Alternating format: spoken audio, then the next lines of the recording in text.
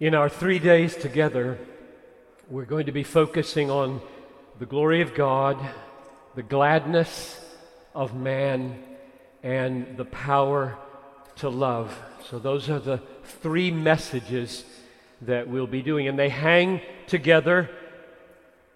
The glory of God gives rise to and satisfies the soul of man to its fullest possible extent, and that fullness of the glory of God in the soul of man spills over into the most risk-taking, radical, sacrificial love of other people and mission to the world. So that's the flow of thought of these 3 days. And so the focus today is on the glory of God. Probably one of the most important questions you can ask is whether God exists. And God Himself, in answer to that question, gives Himself a name in the Bible, in the Old Testament scriptures in particular. And He gives Himself a name that is used in the Old Testament over 6,000 times. Sometimes it's pronounced Yahweh or Jehovah, translated in English Lord or Seigneur. 6,000 times He gives Himself this name, Yahweh, because the meaning of the name establishes His existence. Now, perhaps you know where this name was explained. It's explained in the book of Exodus, chapter 3, verses 13 and 14. Moses tells us where the name Yahweh comes from. It's built on the phrase, I am who I am. Let me read it to you. Moses said to God, if I come to the people of Israel and say to them, the God of your fathers has sent me to you, and they ask me, what is His name? What shall I say to them? God said to Moses, I am who I am. And He said, say to the people of Israel, I am has sent me to you. What is your name? I am. That's His name. I exist. So a name was built around that phrase, I am, in Hebrew. The Hebrews considered that name so sacred that they wouldn't even pronounce it. They would substitute words like master. The name means I am who I am. There was nothing before me. I don't depend on anything. I did not come into being. Nothing outside of me determines my nature. I am absolute reality. So God's answer to your question and my question, does God exist, is an uncompromising, I am who I am. There's another question that in my experience has been perhaps even more life-shaping, influential in my experience. And that question is, why did God create the world? Or more specifically, why did God create me? Why did God create you? Why did God create Italy or the Balkan nations or the United States of America? Why did God create this world or this universe? And the short answer that thunders through the entire Bible is, I created the world for my glory. I created everything. I do everything in order to make my greatness and my glory shine. That's why I created the world.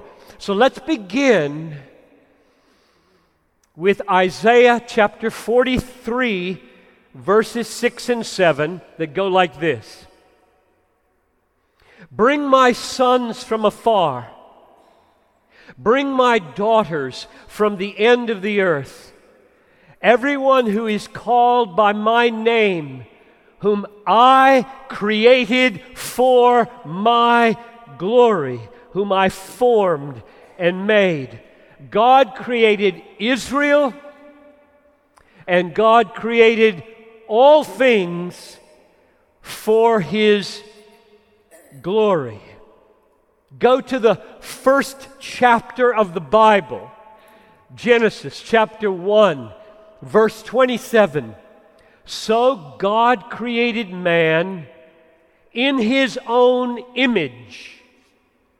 In the image of God, He created him, male and female. He created them.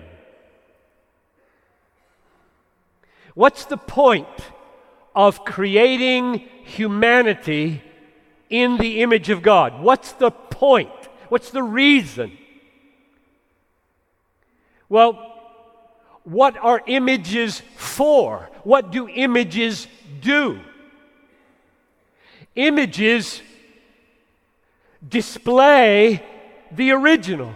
If you put an image of a famous person in your town, why do you do that? Because you want to draw attention to the original. You want people to think about the person whose image is in the town. That's why you put the image there. So why would God put 7 billion images of Himself on planet Earth? It's not about the image. What's the point of 7 billion images of God? The point is God. That's why humanity exists.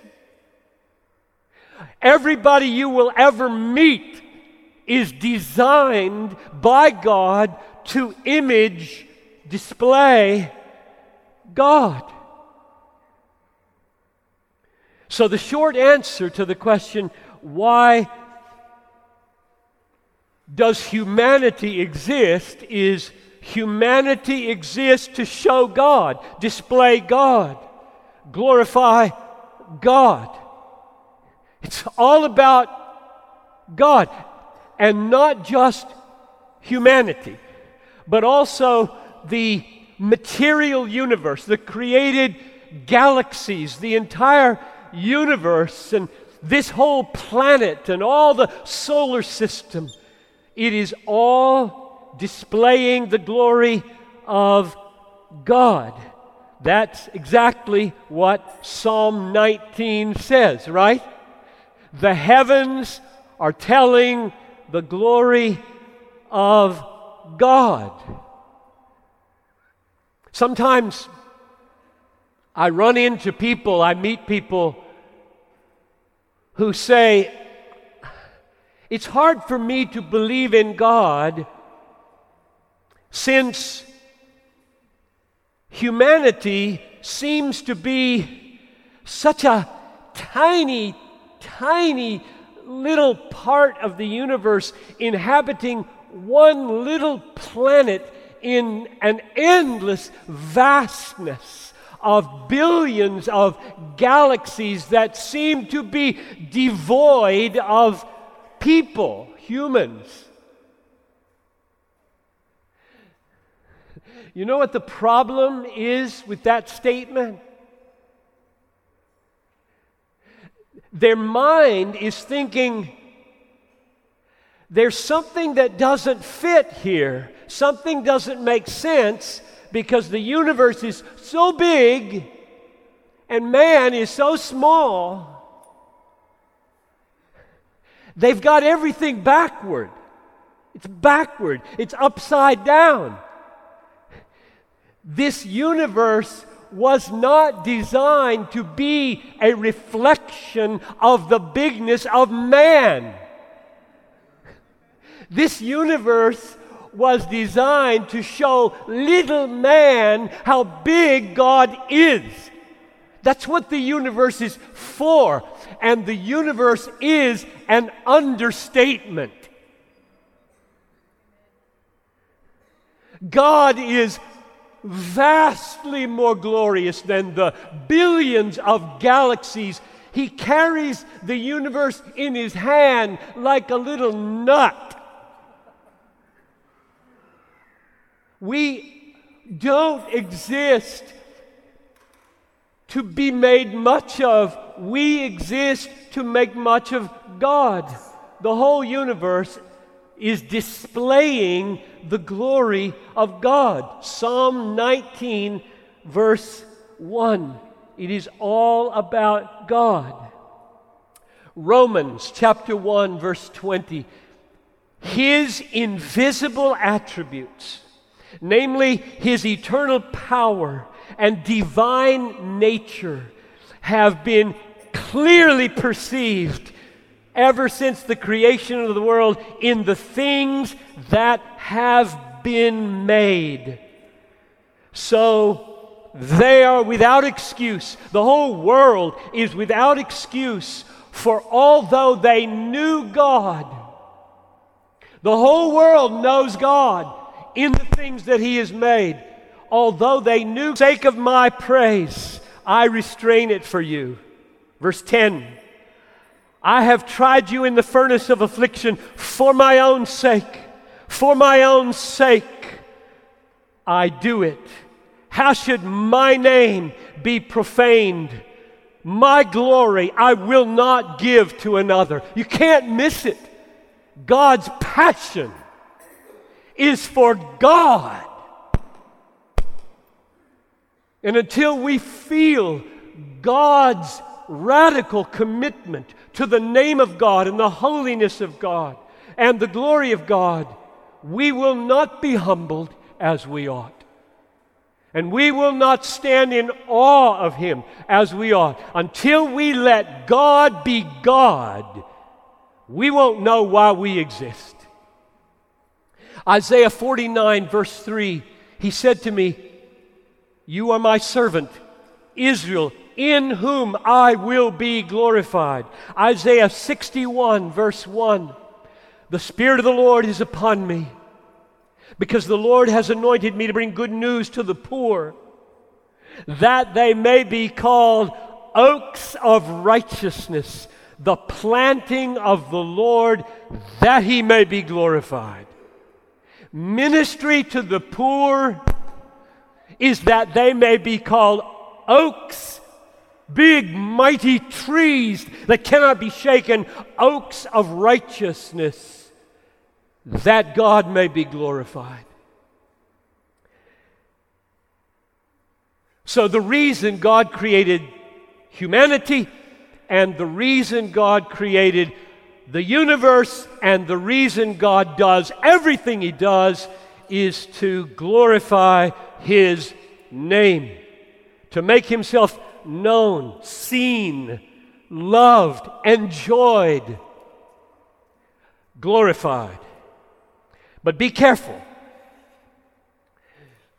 The word glorify, at least in English, can be given a meaning that's not true. Compare it with the word magnify. Magnify, this is risky when you're talking to different languages. Magnify, in English at least, has two kinds of meaning. you can look through a microscope, and little teeny things will be magnified and made to look bigger than they really are. Or you can look through a telescope at the galaxies, you can look through a telescope and they will be magnified. But they aren't tiny.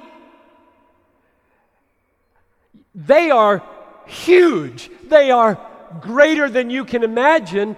And when a telescope magnifies those galaxies, the telescope makes them look like they really are. Now, when you magnify God or glorify God, you don't make him look bigger than he is. You make his majesty, which is unimaginably great, but everybody around you thinks is small and insignificant, you make God look more like he really is. That's the point. Glorify God means make God look more like he really is. Unimaginably great. That's why you exist. That's what your life is for. If you don't spend it that way, you waste it. Because that's why you're on the planet. You exist to make God look more like he really is in a culture where he is regarded as small and insignificant and marginal.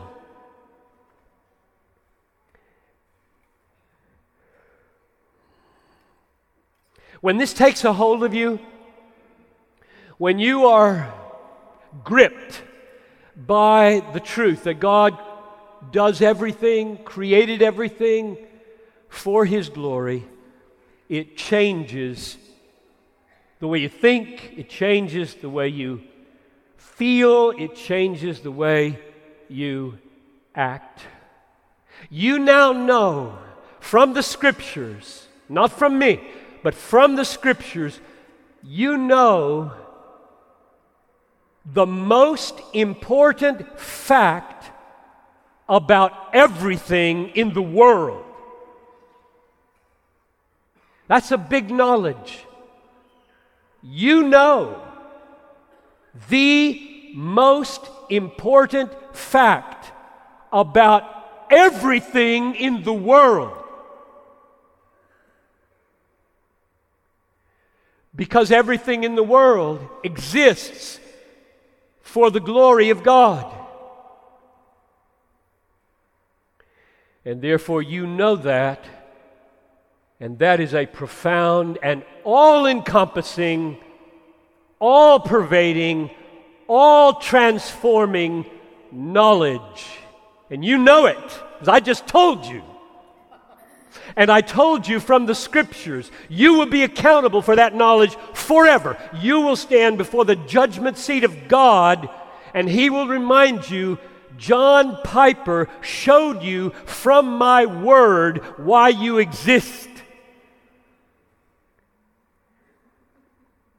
And you will be accountable from this day forward to live that way. Because you saw it. You heard it in the Bible. God's word, not mine. He has spoken.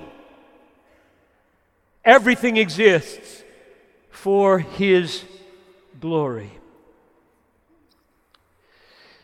Now, I could just stop there, but let's make the question more specific. Not just why did God create the world, but why did he create this world? Meaning, a world that fell into sin and has been corrupted and ruined by sin everywhere. The whole creation is groaning in childbirth, as it were. Suffering is everywhere. It's horrible. This is a horrible place. The world is so full of suffering. If you saw all the suffering at once, you could not survive it. Why this place? Why did God create a world like that would go that way and become so evil and so full of pain? Now here's the short answer to that question. God created this kind of world, a world that at the beginning was perfect and then became ruined. He created a world that became ruined so that the glory of His grace would be magnified everywhere. Because if there were no sin, there would be no manifest grace, because grace is God's merciful response to the guilt of sin. So let me show you this in 5 steps, very briefly. 5 steps that show this fallen, sinful, ruined, corrupt, suffering-saturated world exists to display the glory of the grace of God. But before I give you the 5 steps, let me say some words about the nature of grace. I've been having conversations since I've been here, and it occurred to me that maybe we don't all see grace the same way. And grace is used in the Bible in different ways. So you should never take the meaning of grace in one passage and make that meaning the meaning in another passage. You have to let each passage of Scripture determine or define the words that are in it. And then when you gather together all the definitions, you can have a coherent whole theology of grace. So let me stress one particular meaning of grace that may or may not be as familiar as some of the others. I'm going to call it sovereign grace or omnipotent grace. And by omnipotent or sovereign or almighty, I mean this grace is a power from God that overcomes every resistance and saves sinners. I'll say it again. A power flowing from God to undeserving sinners that overcomes all resistance and saves sinners. That's what I mean by sovereign grace. It saves us from start to finish. So let me linger for a moment on this definition or this meaning of grace. And I want to give you, I think, a few texts. So you see it in the Bible. Remember, John Piper's opinion about sovereign grace does not matter. You got that? Is that clear? My opinion about sovereign grace does not matter. Neither does the Pope's opinion. Seriously. What matters is this book. And this book alone defines what grace is. Your pastor, his opinion doesn't matter. Your priest, his opinion doesn't matter. John Piper, his opinion does not matter. If you can't see it in the book, you don't have to believe it. Number one, a few passages to help you embrace for yourself that sovereign grace is in the book. Number one, sovereign grace. By sovereign grace, God chose a people for himself. Romans 11:5.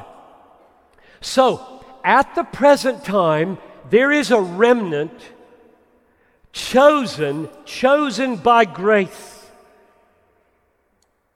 But if it is by grace, it is no longer on the basis of works. Otherwise, grace would no longer be grace.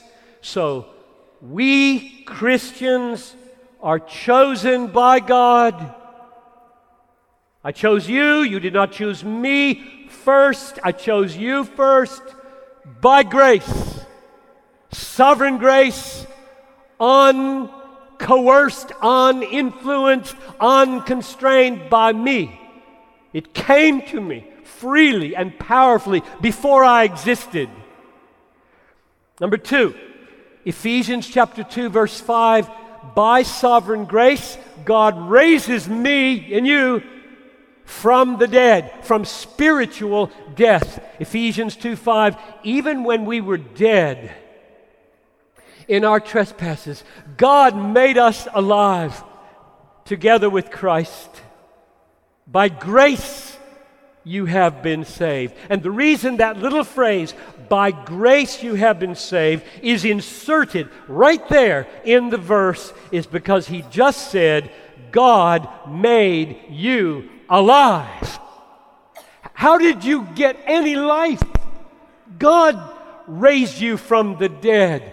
That's why you see. That's why you breathe spiritual desires. You didn't create that. God created that.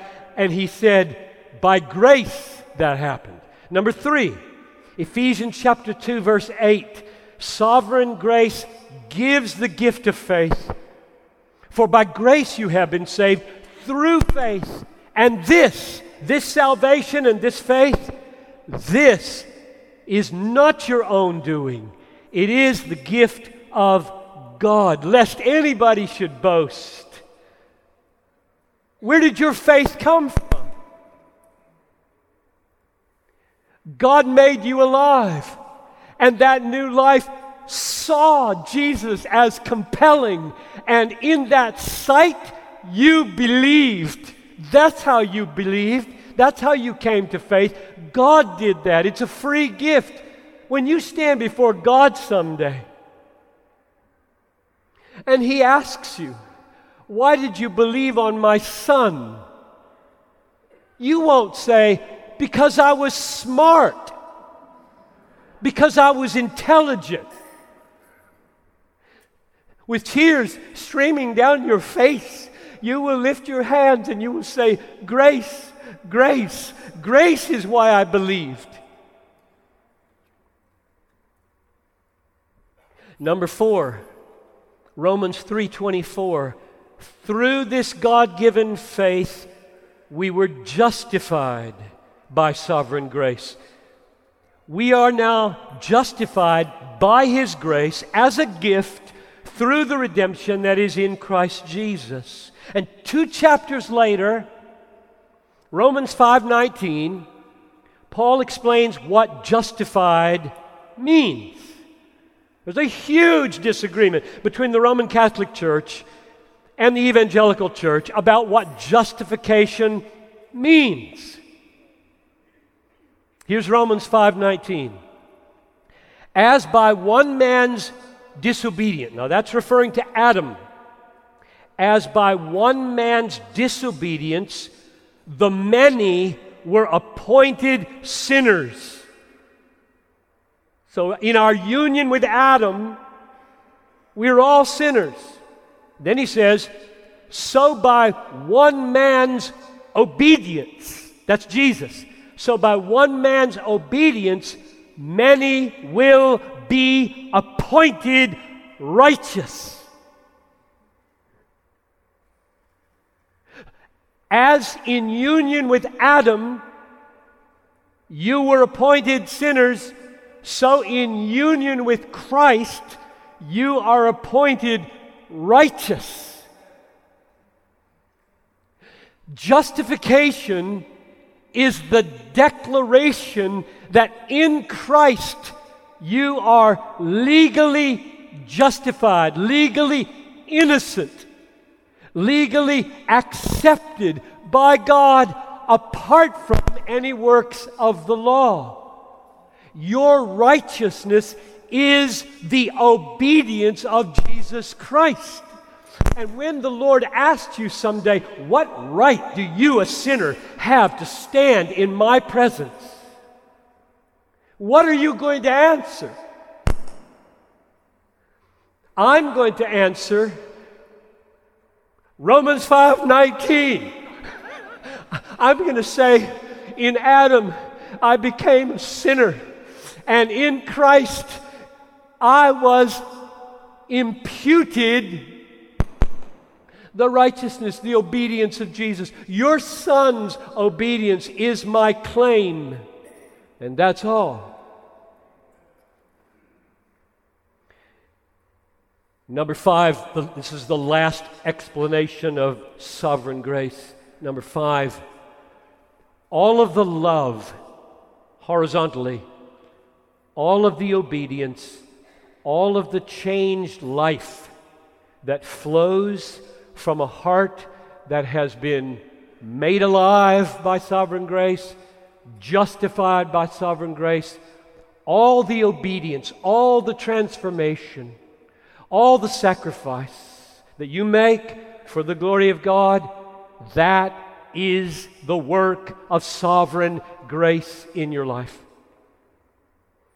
Let me read you what for me is one of the most important passages on this. 1 Corinthians 15, verse 10. By the grace of God, I am what I am, and His grace toward me was not in vain. On the contrary, I worked harder than any of them, though it was not I, but the grace of God that is with me. The sovereign grace of God does not make you passive, it makes you work. But when you're done working, at the end of the day or at the end of your life, you say, it was not I, but the grace of God that was with me. So, grace, among all the other things that it is and does in the New Testament, is a sovereign, omnipotent power of God to treat undeserving sinners better than we deserve by overcoming all our resistance, giving us new life, choosing us before the foundation of the world, justifying us, and empowering us to lead lives that are loving and kind and sacrificial and mission-oriented. So start to finish, our salvation is by grace. Now, back to the 5 points, and I'll try to make this short now. Five arguments from Scripture why God created this fallen world, this world that became fallen. Why He created a world that would look like that. My answer is for the display of the glory of His grace. Now I'm just going to show you that quickly in 5 passages of Scripture. Number 1, Ephesians chapter 1, verse 5. God predestined us for adoption as sons through Jesus Christ, according to the purpose of His will, and here's the key phrase, He did that unto the praise of the glory of His grace. I remember over 40 years ago, the first time I saw verse 6. Unto the praise of the glory of His grace is why God predestined me to be adopted as His son.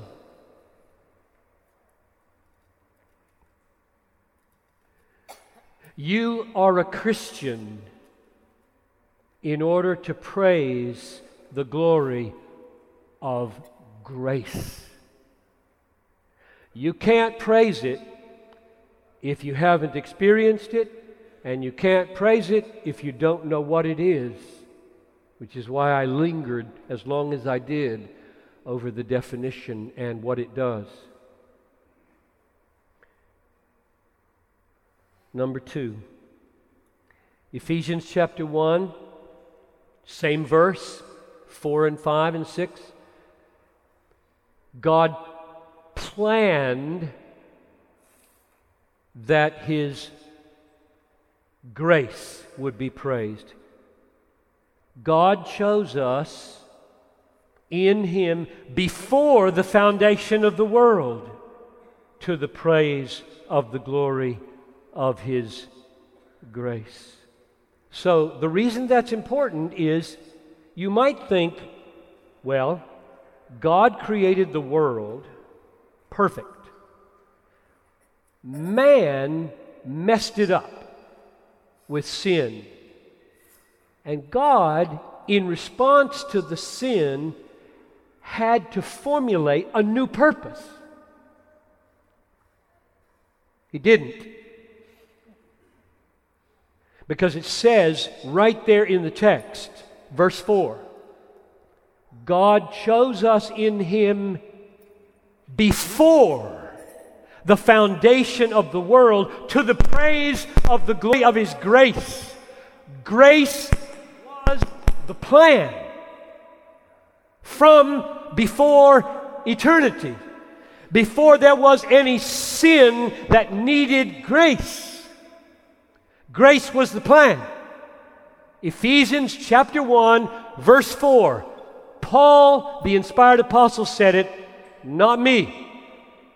Step number 3. God's plan was that the praise of the glory of His grace would come about through His Son, Jesus Christ. Same verse. We're just unpacking one verse, or two verses. Ephesians chapter 1, verse 5. He predestined us for adoption as sons through Jesus Christ. So, before the foundation of the world, God was choosing, predestining, and planning the praise of the glory of His grace through Jesus Christ. He was not going to display grace apart from Jesus. We're Christians. We're not Muslims. We're Christians. The eternal Son of God, in consultation with the Father in the fellowship of the Trinity, made a holy plan.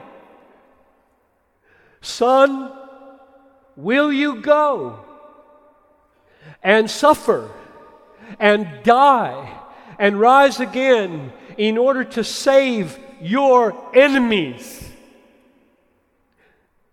Yes, Father, I will. That was what happened.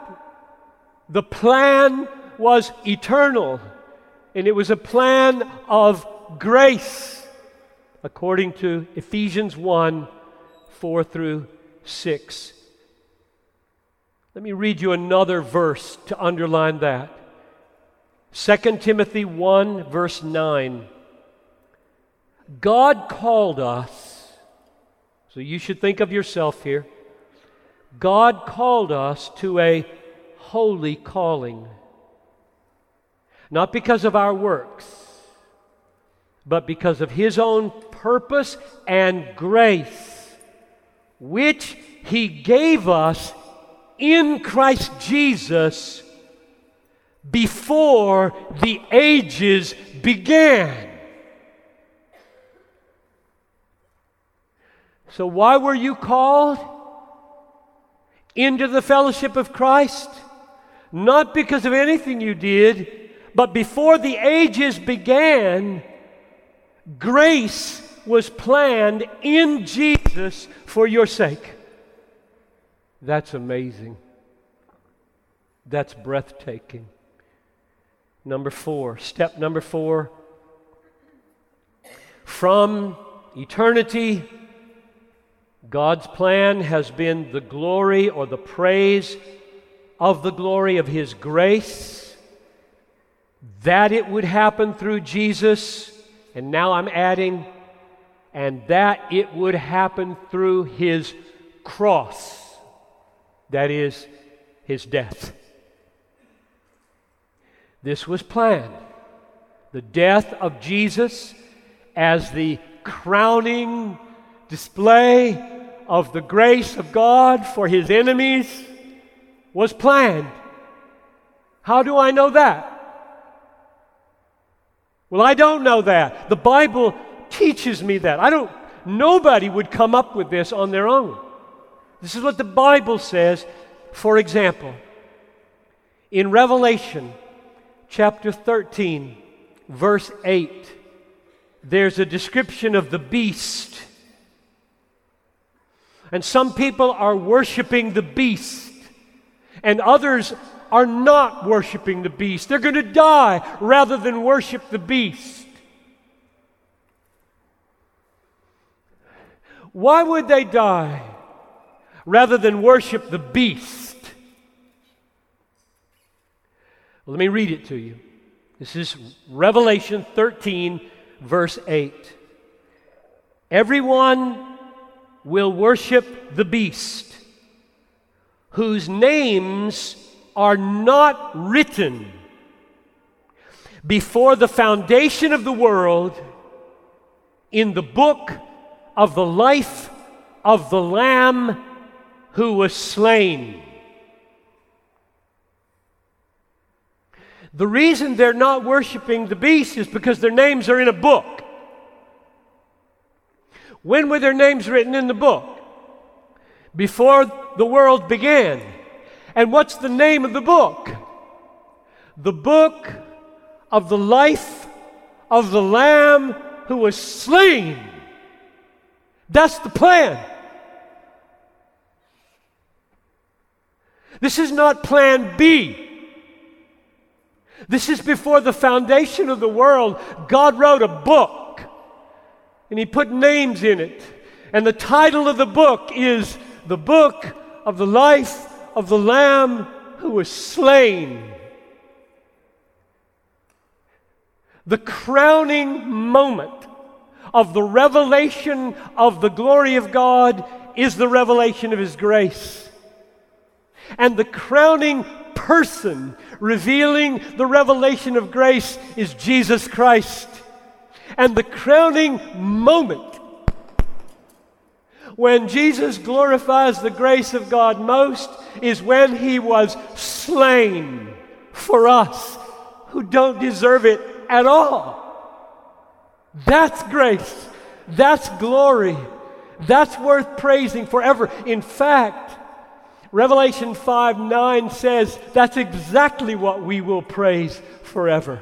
You were slain, and by your blood you ransomed people from every tribe, every people, every nation, and made them a kingdom and priests to our God, and they will reign on the earth.